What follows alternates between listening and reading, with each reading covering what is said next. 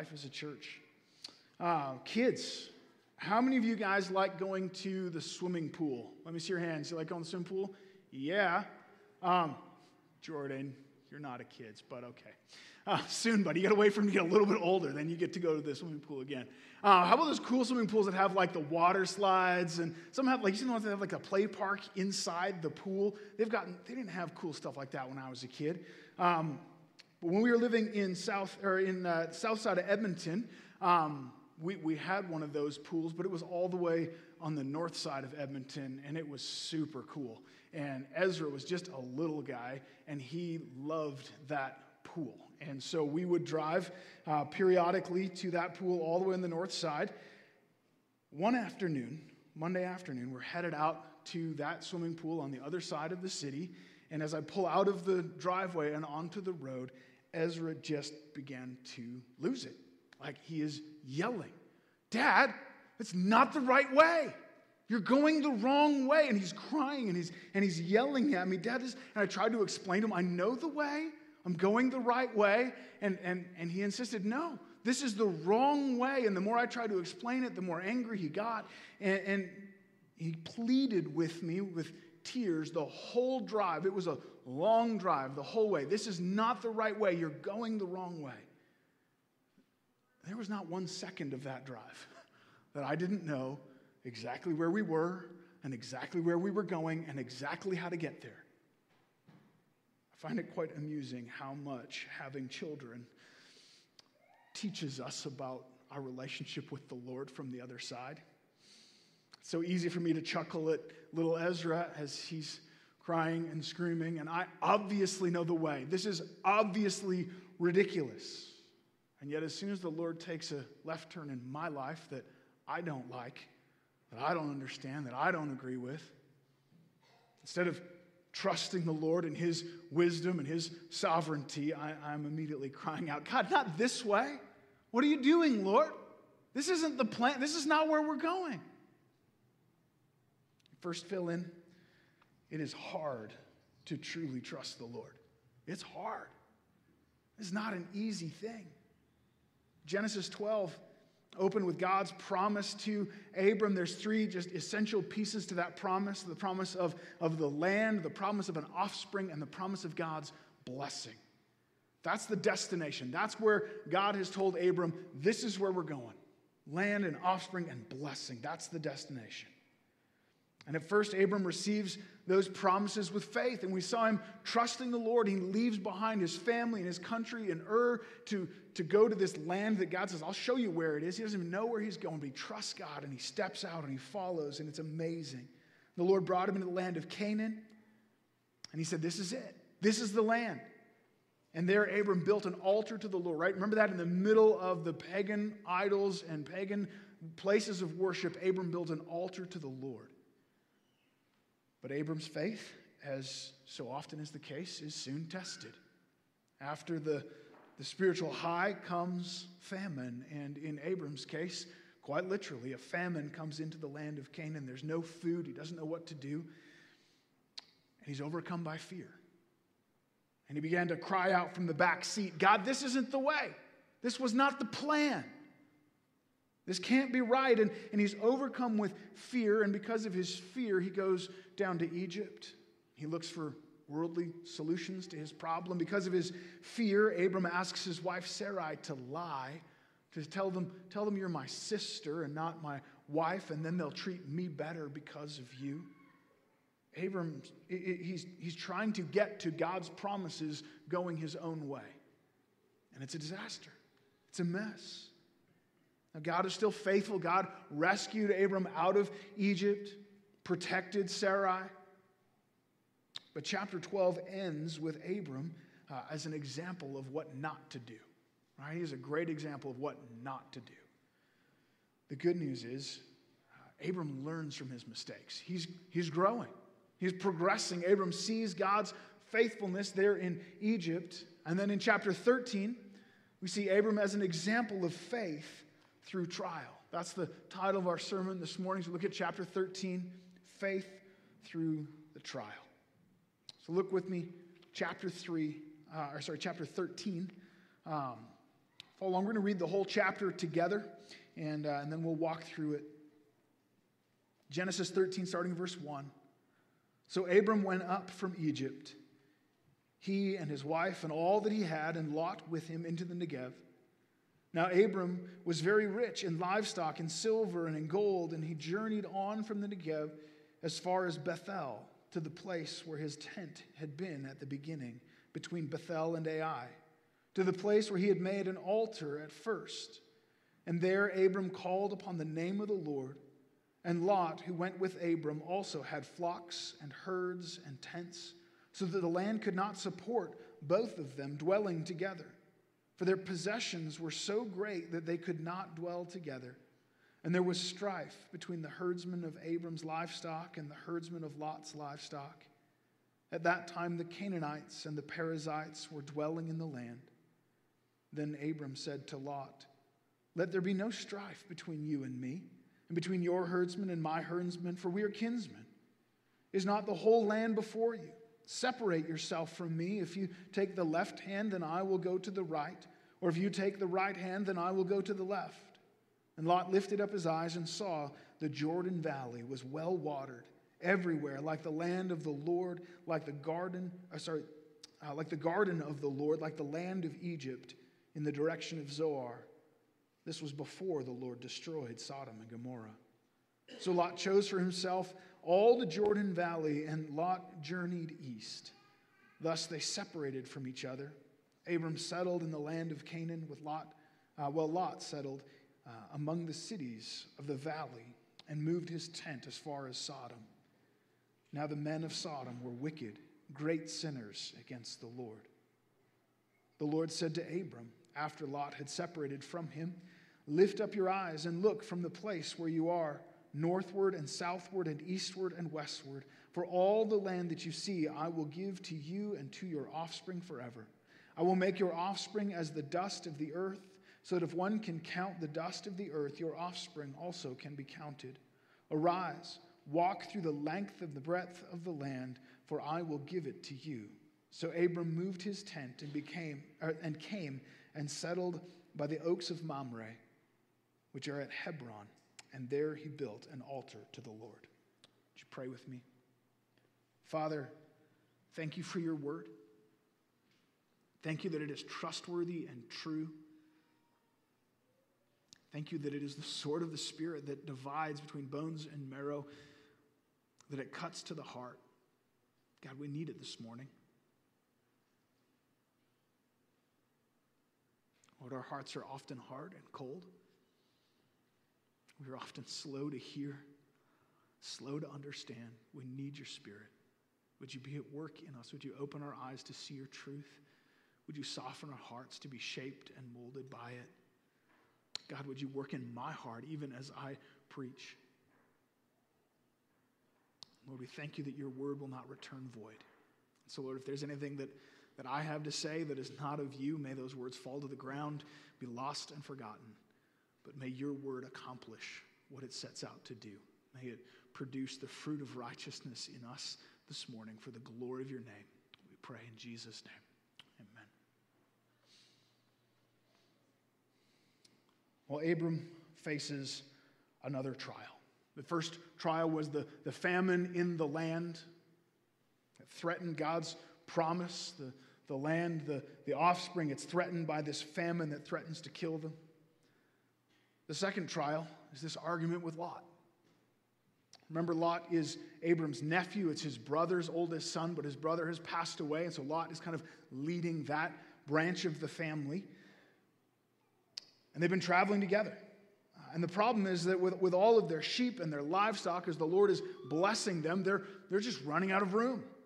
We're told there the Canaanites and the Perizzites are in the land. That probably is a hint as to why they're running out of the room. The best land has already been settled in. They're left with the leftovers, and there's a lot of them. And so their herdsmen are beginning to bump into each other and argue about who gets to pasture on which plot of land and how to care for their flocks. And this tension is building. But this time, Abram will act out of faith rather than out of fear. But before that, the first thing we see in verses 1 to 4 is that faith through trial is rooted in worship. It's rooted in worship. That's where it begins. Look at verses 1 to 4. It tells us that Abram went up from Egypt. He retraces his steps. He goes back to the Negev and then back to Bethel, where his tent was at the beginning. Back to the place where he had made the altar at first. And there he calls on the name of the Lord. He worships God there. His faith is rooted in worship. But notice, as we're looking at this first section, all that language of returning. Abram had sinned. He was fearful. He didn't trust God. And he ran down to Egypt. Now he's going back. Moses is telling us very, very clearly, he's literally going back to the place of faith. He has turned around. He's going back. He's returning. Faith is rooted in worship, and worship begins with repentance. Worship begins with repentance. Abram, again, very literally, physically, has to retrace his steps, leave behind the place where his sin took him, and go back to where his faith was strong, a place where he built the altar before the Lord. True worship begins with repentance. It's easy to think of repentance as kind of a one-time thing, like I did that, right? I prayed that prayer. I repented of my sin. The reality is, as believers, even though we're forgiven, even though we have this new nature in us, if you've been a believer for more than about 30 seconds, you know we continue to sin. We continue to struggle with that old nature in us, and so we need to continue to repent. How many of you are familiar with the 95 Theses? Kids, you heard of that before? Come on, who's got nerdy parents? The 95 Theses, that's the document that Martin Luther nailed to the door of Wittenberg Church. You thought October 31st was Halloween. No, it's Reformation Day. That's what sparked the Protestant Reformation. You know what number 1 is on that list? The first thesis is this. When our Lord and Master Jesus Christ said, repent, Matthew 4:17, he willed the entire life of believers to be one of repentance. The entire life of a believer is to be a life of repentance. That's the Christian life. It's ongoing repentance. Maybe this week you found yourself down in Egypt. You made decisions based in fear rather than in faith. You ran after the lies of this world rather than trusting God and his promises. What do? You've sinned and you know it, and it's miserable. The answer is you go back. You return. Over and over again throughout the Old Testament, through the New Testament, the Lord is quoted saying, return to me. Come back, sinners. He calls out to those who've walked away from him for years, even generations. He says, come back. Return. There is mercy and grace. It's astounding, really. Just like Abram, acknowledge your sin. Acknowledge that you're not where you should be, and go back to the place of faith. True worship always begins with repentance. And true worship then builds faith. Worship is what we call a means of grace. It's a tool through which the grace of God's strengthening, empowering grace fills us, comes to us. Like cold water flows through a hose to the thirsty, God's grace flows through worship to the weak. And it strengthens our faith. You want to be stronger in faith? You want to more consistently walk with the Lord? You want to grow in obedience and trust in him? Worship. Worship. Worship is a weapon to destroy unbelief. Worship is a weapon to destroy unbelief. There's this fantastic story in 2 Chronicles 20 that just is such a great picture of that truth. King Jehoshaphat, king of Judah, and the Moabites and the Ammonites have joined together to attack them, and they are outnumbered and outgunned. They don't stand a chance here. Many of us are familiar with verse 12, this great prayer that Jehoshaphat prays. And he ends his prayer saying, "For we are powerless against this great horde that is coming against us." Maybe you feel that as you look at your sinful life, the temptation that's bombarding you. I am powerless against this great horde. Jehoshaphat goes on to say, we're powerless against this great horde coming against us. We do not know what to do, but our eyes are on you. What a great statement of faith. Our eyes are on you. Fear, anxiety, temptation. What does Jehoshaphat do?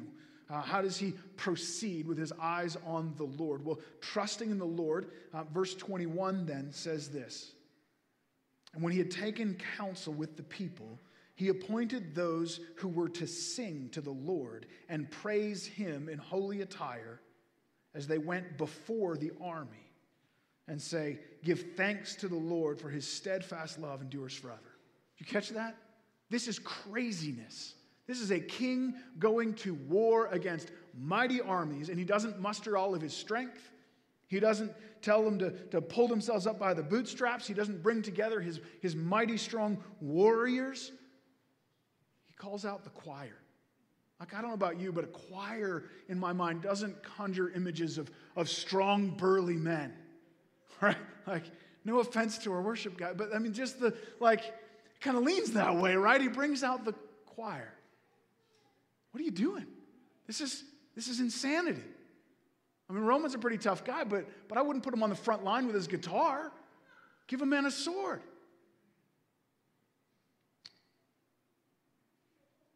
As they march forward, they're singing praise to God. Verse 22 and 23 says this. When they began to sing and praise, the Lord set an ambush against the men of Ammon, Moab, and Mount Seir, who had come against Judah, so that they were routed. For the men of Ammon and Moab rose up against the inhabitants of Mount Seir, devoting them to destruction. When they had made an end of the inhabitants of Seir, they all helped to destroy one another. God turned these armies against themselves. They start fighting amongst themselves. They destroy themselves. What did Israel do? They worshiped, right? And they're lined up against this mighty army, and Jehoshaphat says, you know what we're going to do? We're not going to go out with swords and battle axes. We're going to thank the Lord and praise him, and God just wipes them out. What a beautiful picture.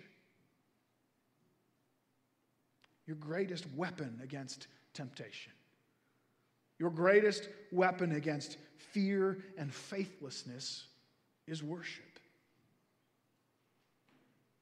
When you go to battle against your enemy that would seek to destroy you, that would seek to destroy your soul, we ought to go in singing. Acts 4, another example. Peter and John are put in prison. They'd been preaching the gospel, and they're arrested and put in prison. This is very, very early church. They're still trying to figure out what's going on, and they're under attack. And they gather together to pray. Where does their prayer start? Worship. Acts 4:24. When they heard it, they lifted their voices together to God and said, "Sovereign Lord, who made the heavens and the earth and the sea and everything in them." They're quoting Scripture. They're worshiping God. We're under attack. We need to worship.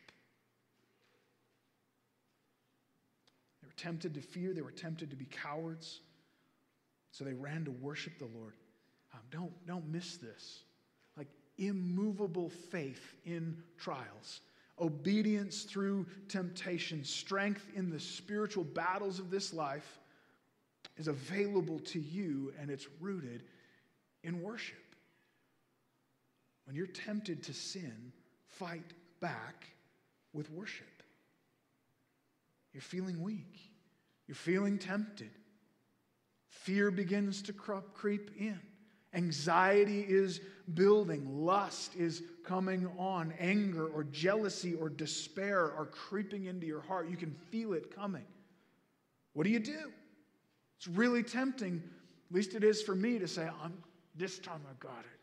This time I'm not going down.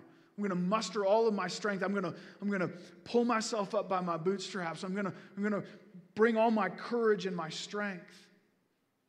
And how many times that fails? Maybe try worship. Praise the Lord. Take some time to pray. And maybe our prayers are best spent not saying, God, help me, this is so hard, but God, you are gracious. You are strong enough. You are holy. Pray about His grace, His might, His sovereign goodness. Turn on some worship music. Begin to sing. Watch temptation just begin to fight amongst itself and destroy itself. Faith through trial is rooted in worship. Worship begins in repentance, and worship builds our faith. It's a mighty weapon. Secondly, then, faith through trial is realized in humility.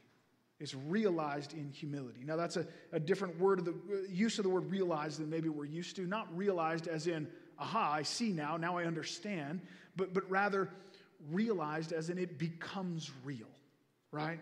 Our faith, the idea of our faith becomes something real in humility. It becomes tangible. It's lived out in humility. Look with me, verses 5 to 13. Starting verse 5. And Lot, who went with Abram, also had flocks and herds and tents, so that the land could not support both of them dwelling together. For their possessions were great, and they could not dwell together. And there was strife between the herdsmen of Abram's flock and the herdsmen of Lot's livestock. At the time, the Canaanites and the Perizzites were dwelling in the land. Then Abram said to Lot, let there be no strife between you and me and between your herdsmen and my herdsmen, for we are kinsmen, we're brothers.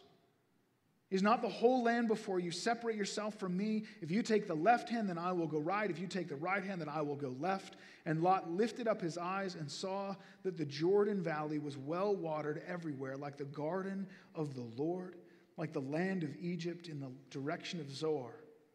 This was before the Lord destroyed Sodom and Gomorrah. And so Lot chose for himself all the Jordan Valley, and Lot journeyed east. Thus they separated from each other. And Abram settled in the land of Canaan, while Lot settled among the cities of the valley and moved his tent as far as Sodom. Now the men of Sodom were wicked, great sinners against the Lord. It should be obvious as we think about these two how worship and humility are connected, right?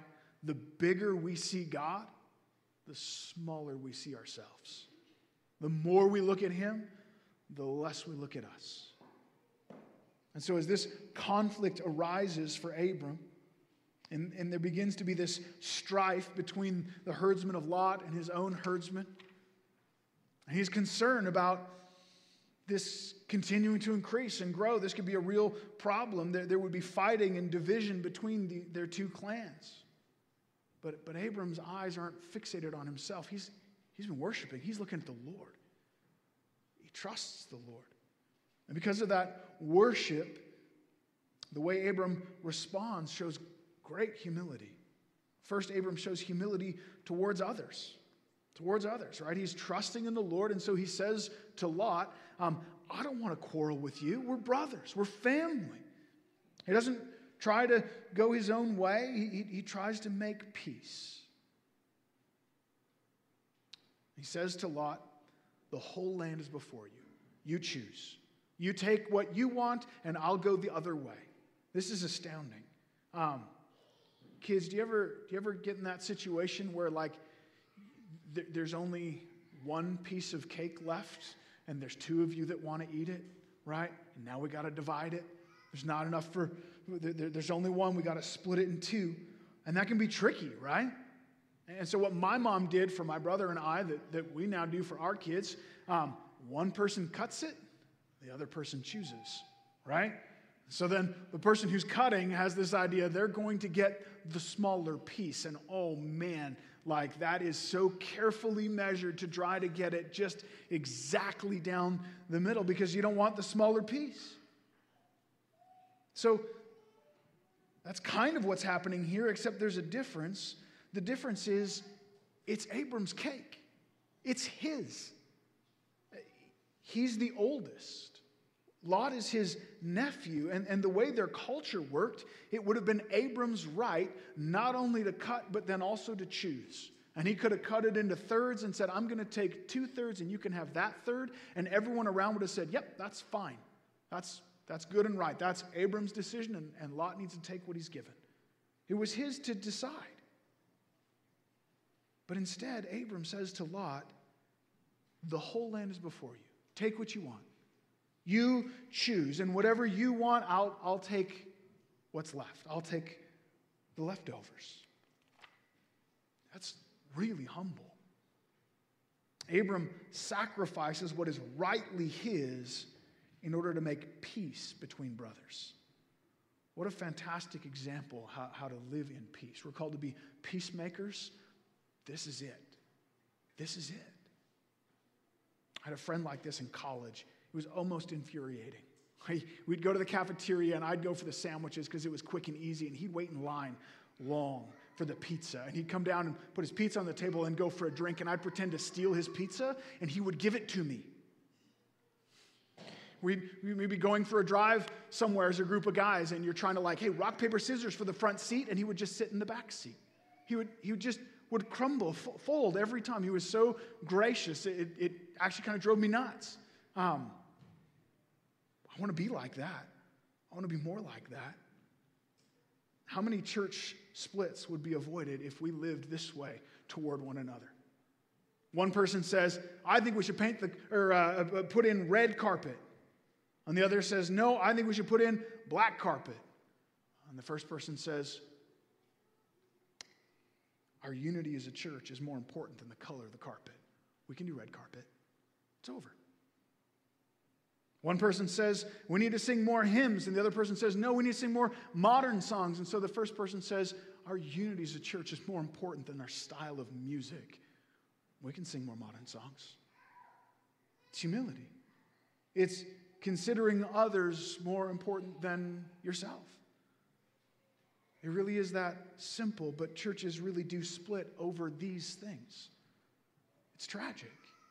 Families, brothers and sisters in Christ, break fellowship, stop talking to one another over preferences that divide us, and they shouldn't.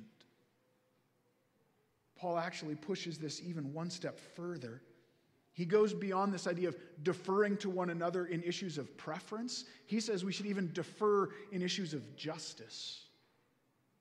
The city of Corinth, they were this growing disunity. Paul doesn't tell us what it was, but it was pretty serious because they're taking each other to court. They're going to the Roman judicial system to try to solve these problems. They're suing one another. And at first, Paul tells them they shouldn't be going to the courts, they should be going to the church. That's the place where brothers should solve disagreements.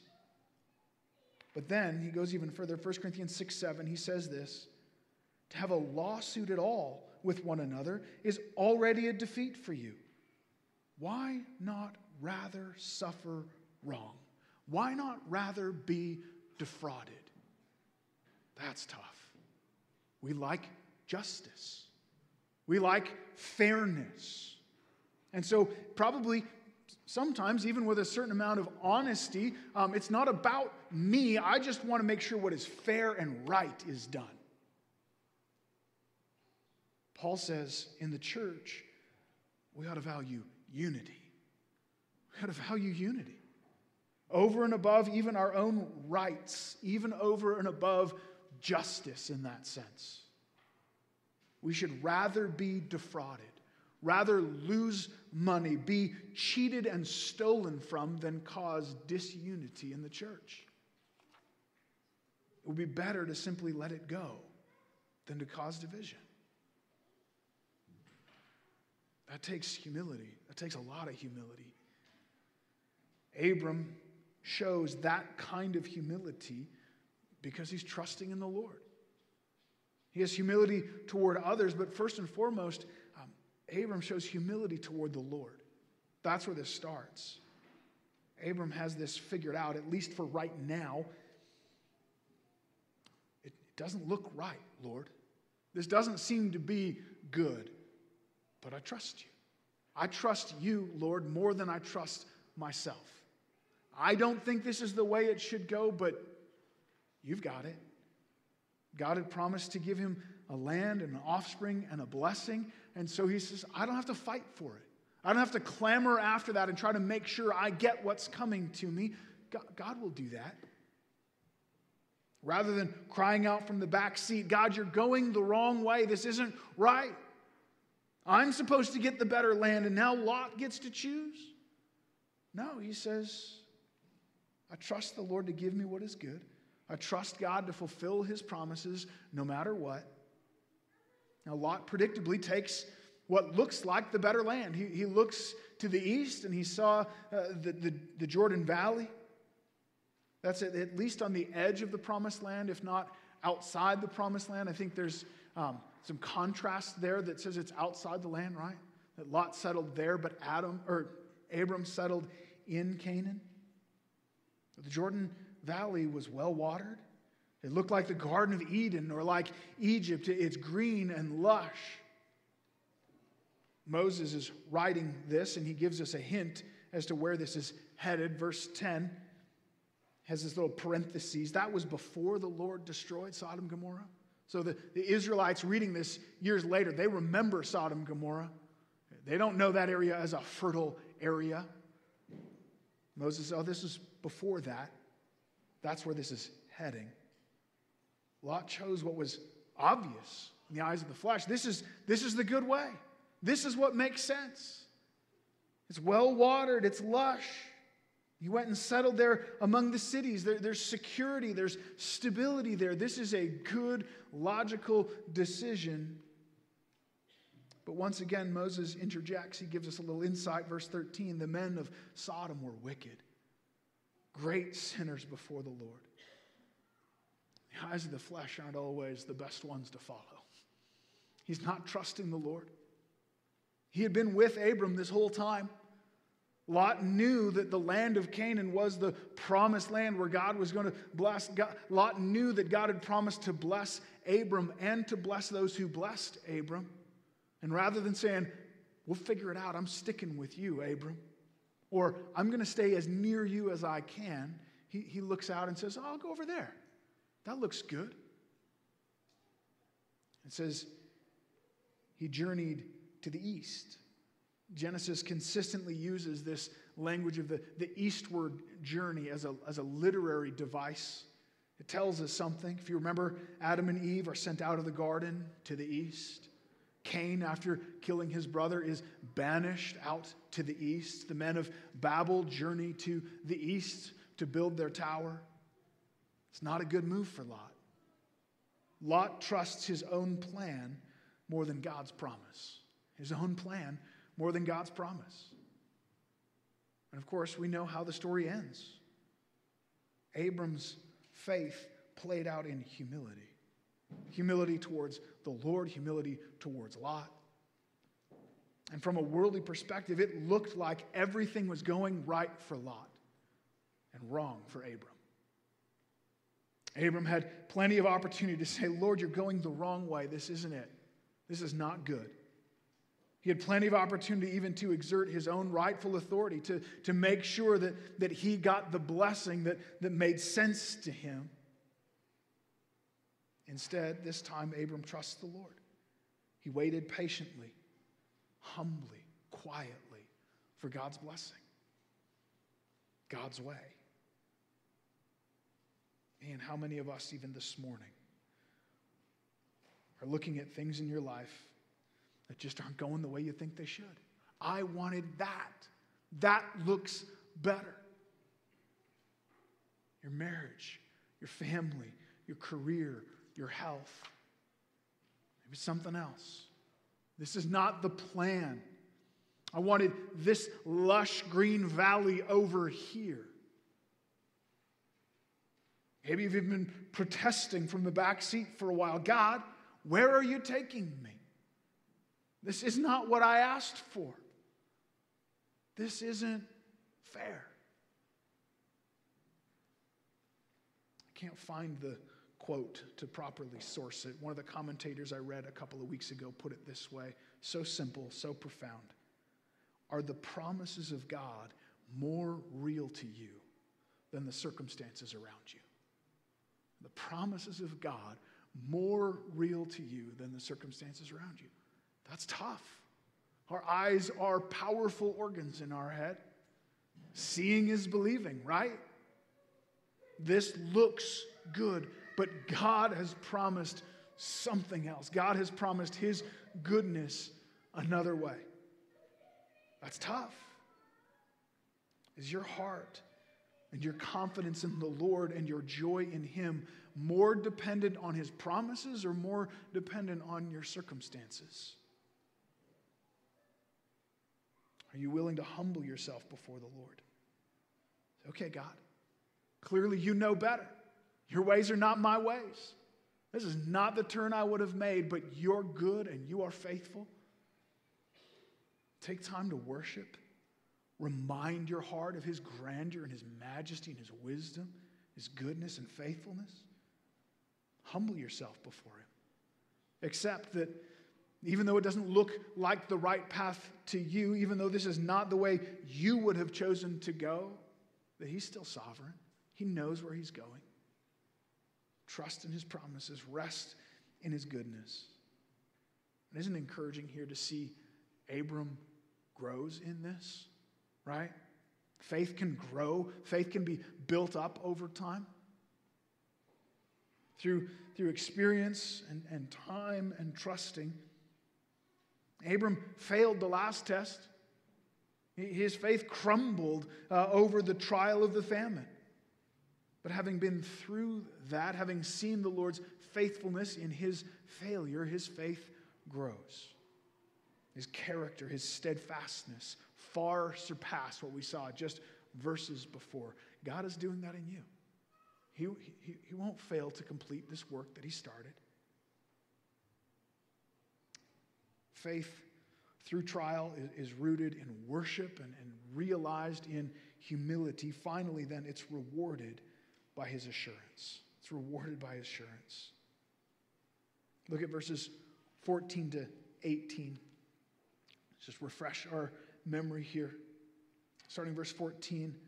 The Lord said to Abram, after Lot had separated from him, lift up your eyes and look from the place where you are, northward and southward and eastward and westward, for all the land that you see I will give to you and to your offspring forever.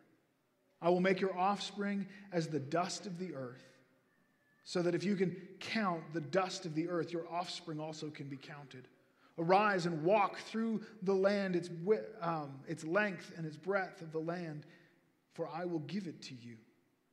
So Abram moved his tent and came and settled by the oaks of Mamre, which are at Hebron, and there he built an altar to the Lord. Following Abram's faithful obedience, the Lord then confirms His promise.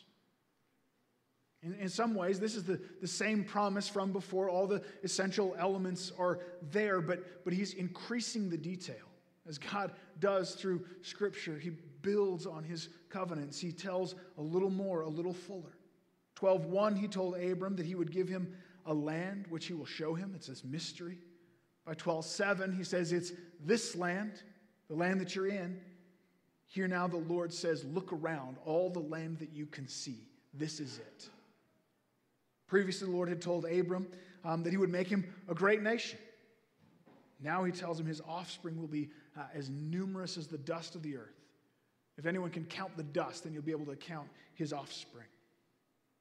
God's not just reiterating the promise, He's making it more tangible, more explicit. Abram was told to walk through the land, and so he did, finally moving his tent to Mamre, and there again he builds an altar to the Lord. Again, as we saw early in chapter 12, Abram lived in a tent, and he worships in stone, right? His earthly dwelling, his life here, it's momentary, it's portable, but his faith is in stone. He's faithful through this trial. His faith is rooted in worship. It's realized in his humility, and then it's rewarded. Restating, reaffirming this great promise to Abram. Where's your faith this morning? The Lord called Abram, leave your country, Leave your family. Follow me to a land that I will show you. And he promised Abram great blessing. Christ calls us. Matthew 16:24. Jesus said to his disciples, if anyone would come after me, let him deny himself, take up his cross, and follow me. For whoever would save his life will lose it. Whoever loses his life for my sake will find it. Matthew 6:33. Seek first the kingdom of God and his righteousness, and all these things will be added to you. Jesus says, follow me. Leave behind the things of this world. Leave behind your comfort. Here, your ambitions and worldly hopes. Leave behind the lying promises of sin, the passions of the flesh. Die to yourself, and I'll bring you to a land. Eternal life in the new earth, a place of ultimate peace and rest and blessing forever. Ask yourself, do I trust him? Do I trust him? Do I believe that God knows what he's talking about? Do I believe that he knows where he's going? The road there is not always as direct as we would hope. There are detours. Sometimes there are potholes. Sometimes it's more than potholes. Sometimes it is bridge out, road closed, river crossing ahead. But the Lord's not lost. He knows the way. The road is narrow. The way is hard. But our Lord is faithful. Do you trust him? Are you able to rest in him? Even when every earthly indication seems to imply cursing and not blessing, are the promises of God more real to you than the situation around you? Really, the question is, do I trust God more than myself? Do I trust God more than myself? And what hope do we have? What confidence do we have that this God is faithful, that he actually knows the way? That this path of suffering and sacrifice actually leads toward blessing and glory. Why would we think that? Well, Abram had assurance in the form of the promise of God that was spoken for him to hear. We have assurance in the form of the promise of God that was lived out for us to see. Jesus lived his life. It says he was despised, rejected by men, a man of sorrows, acquainted with grief. He was wronged and accused. He was mocked and beaten and whipped and crucified. 1 Peter 2:23 says, when he was reviled, he did not revile in return. When he suffered, he did not threaten, but he continued entrusting himself to him who judges justly. In the face of gross injustice committed against him, he didn't fight back. He didn't demand his rights. He didn't fight for his freedom. He didn't question the Lord and struggle against God.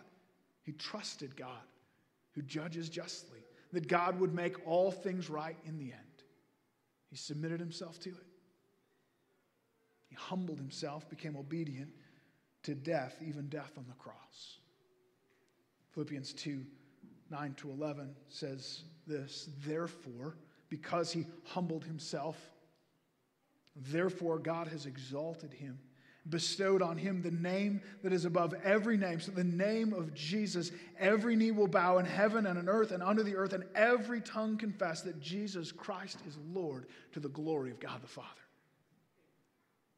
The resurrection of Jesus is our proof. That's our hope. Jesus, who humbled himself to the lowest depths, was raised up to the highest blessing. He's the prototype. He's gone ahead of us.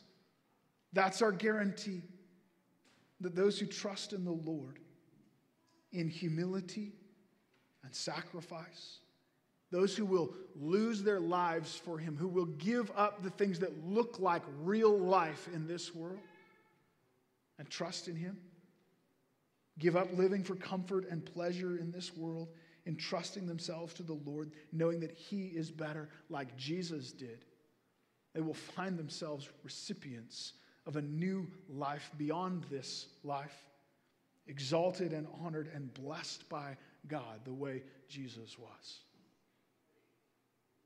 And what is communion? This practice that Jesus commanded us to do together so often. It's our reminder. It's our reminder. It's our regular assurance of that promise. So we're going to partake of communion together, Roman, and wow, sometimes that's really funny. Melanie. It's our reminder. As we gather shoulder to shoulder, week after week, partaking of communion together, we are God's reminder to one another, reaffirming to one another that Christ died in our place. That there is grace and mercy and blessing for those who will trust in Him, who will turn from this world and seek after Him. And so as we partake of communion together, if you're a visitor with us this morning, you're more than welcome to join us in that, provided that that's you. Provided that you are one of those who can say, I have turned from this world and trusted in Christ. He is my life. I'm following Him. Now that doesn't mean I've walked perfect and sinless this week, not by any means. But rather we see our sin and our need for a Savior, and we're walking in that continual repentance. So we're going to sing together as the elements are handed out. You're going to find 2 cups stuck together. The bread is in the bottom, the juice is in the top. So be aware of that and just hang on to it. We'll partake together in a moment. Would you stand? Let's worship our God together as the elements are handed out.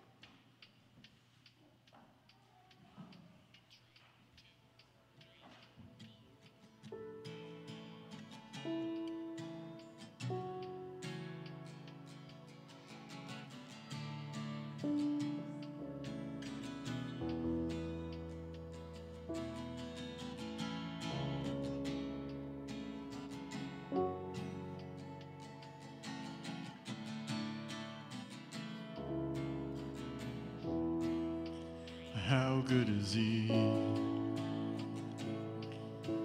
Far beyond what eyes could ever see. Yet He stands in front of me. How good is He? He paints a canvas with a million stars. Yet still He holds my heart.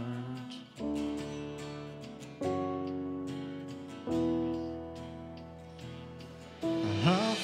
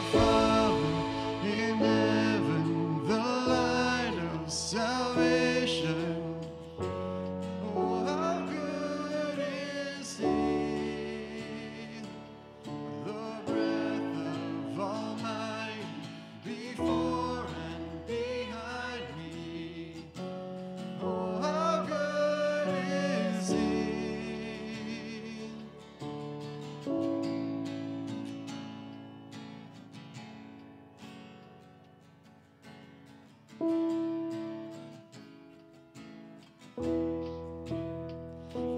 good is he? If he never did another thing for me, he is all I ever need. How good is he?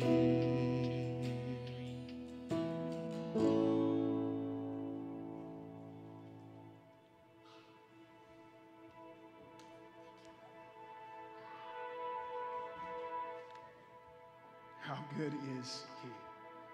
What a gracious God that we have, that he has rescued us from our sin, that he has promised us eternity in glory with him.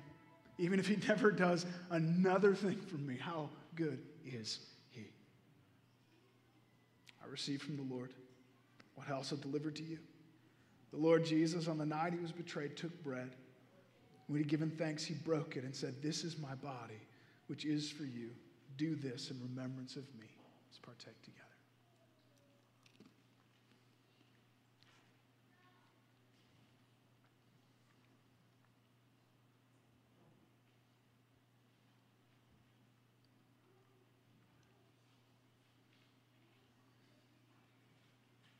In the same way, he took the cup after supper, saying, "This cup is the new covenant in my blood.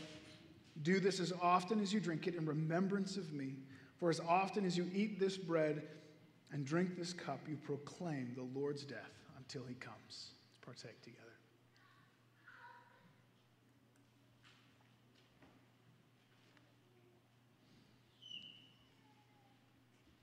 Father, you are so good.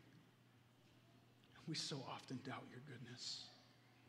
We so often struggle and wonder as you lead us through times of darkness, through valley of the shadow of death. But you are good and you are faithful. You are constantly working in us, bringing us through to Christ, that we may see you more clearly, that we may love you more, even through the trials of this life. God, help us to trust in you, to plant our feet on this glorious promise that Christ has died in our place, that there is therefore now no condemnation for those who are in Christ Jesus, that nothing can separate us from the love of God that is in Christ Jesus. Lord, we praise you. We thank you for your goodness, your kindness towards us in the cross and in your faithfulness throughout our days. Lord, help us to trust you more. Help us to walk more humbly before you. We praise you. We want to worship your name. In Jesus' name.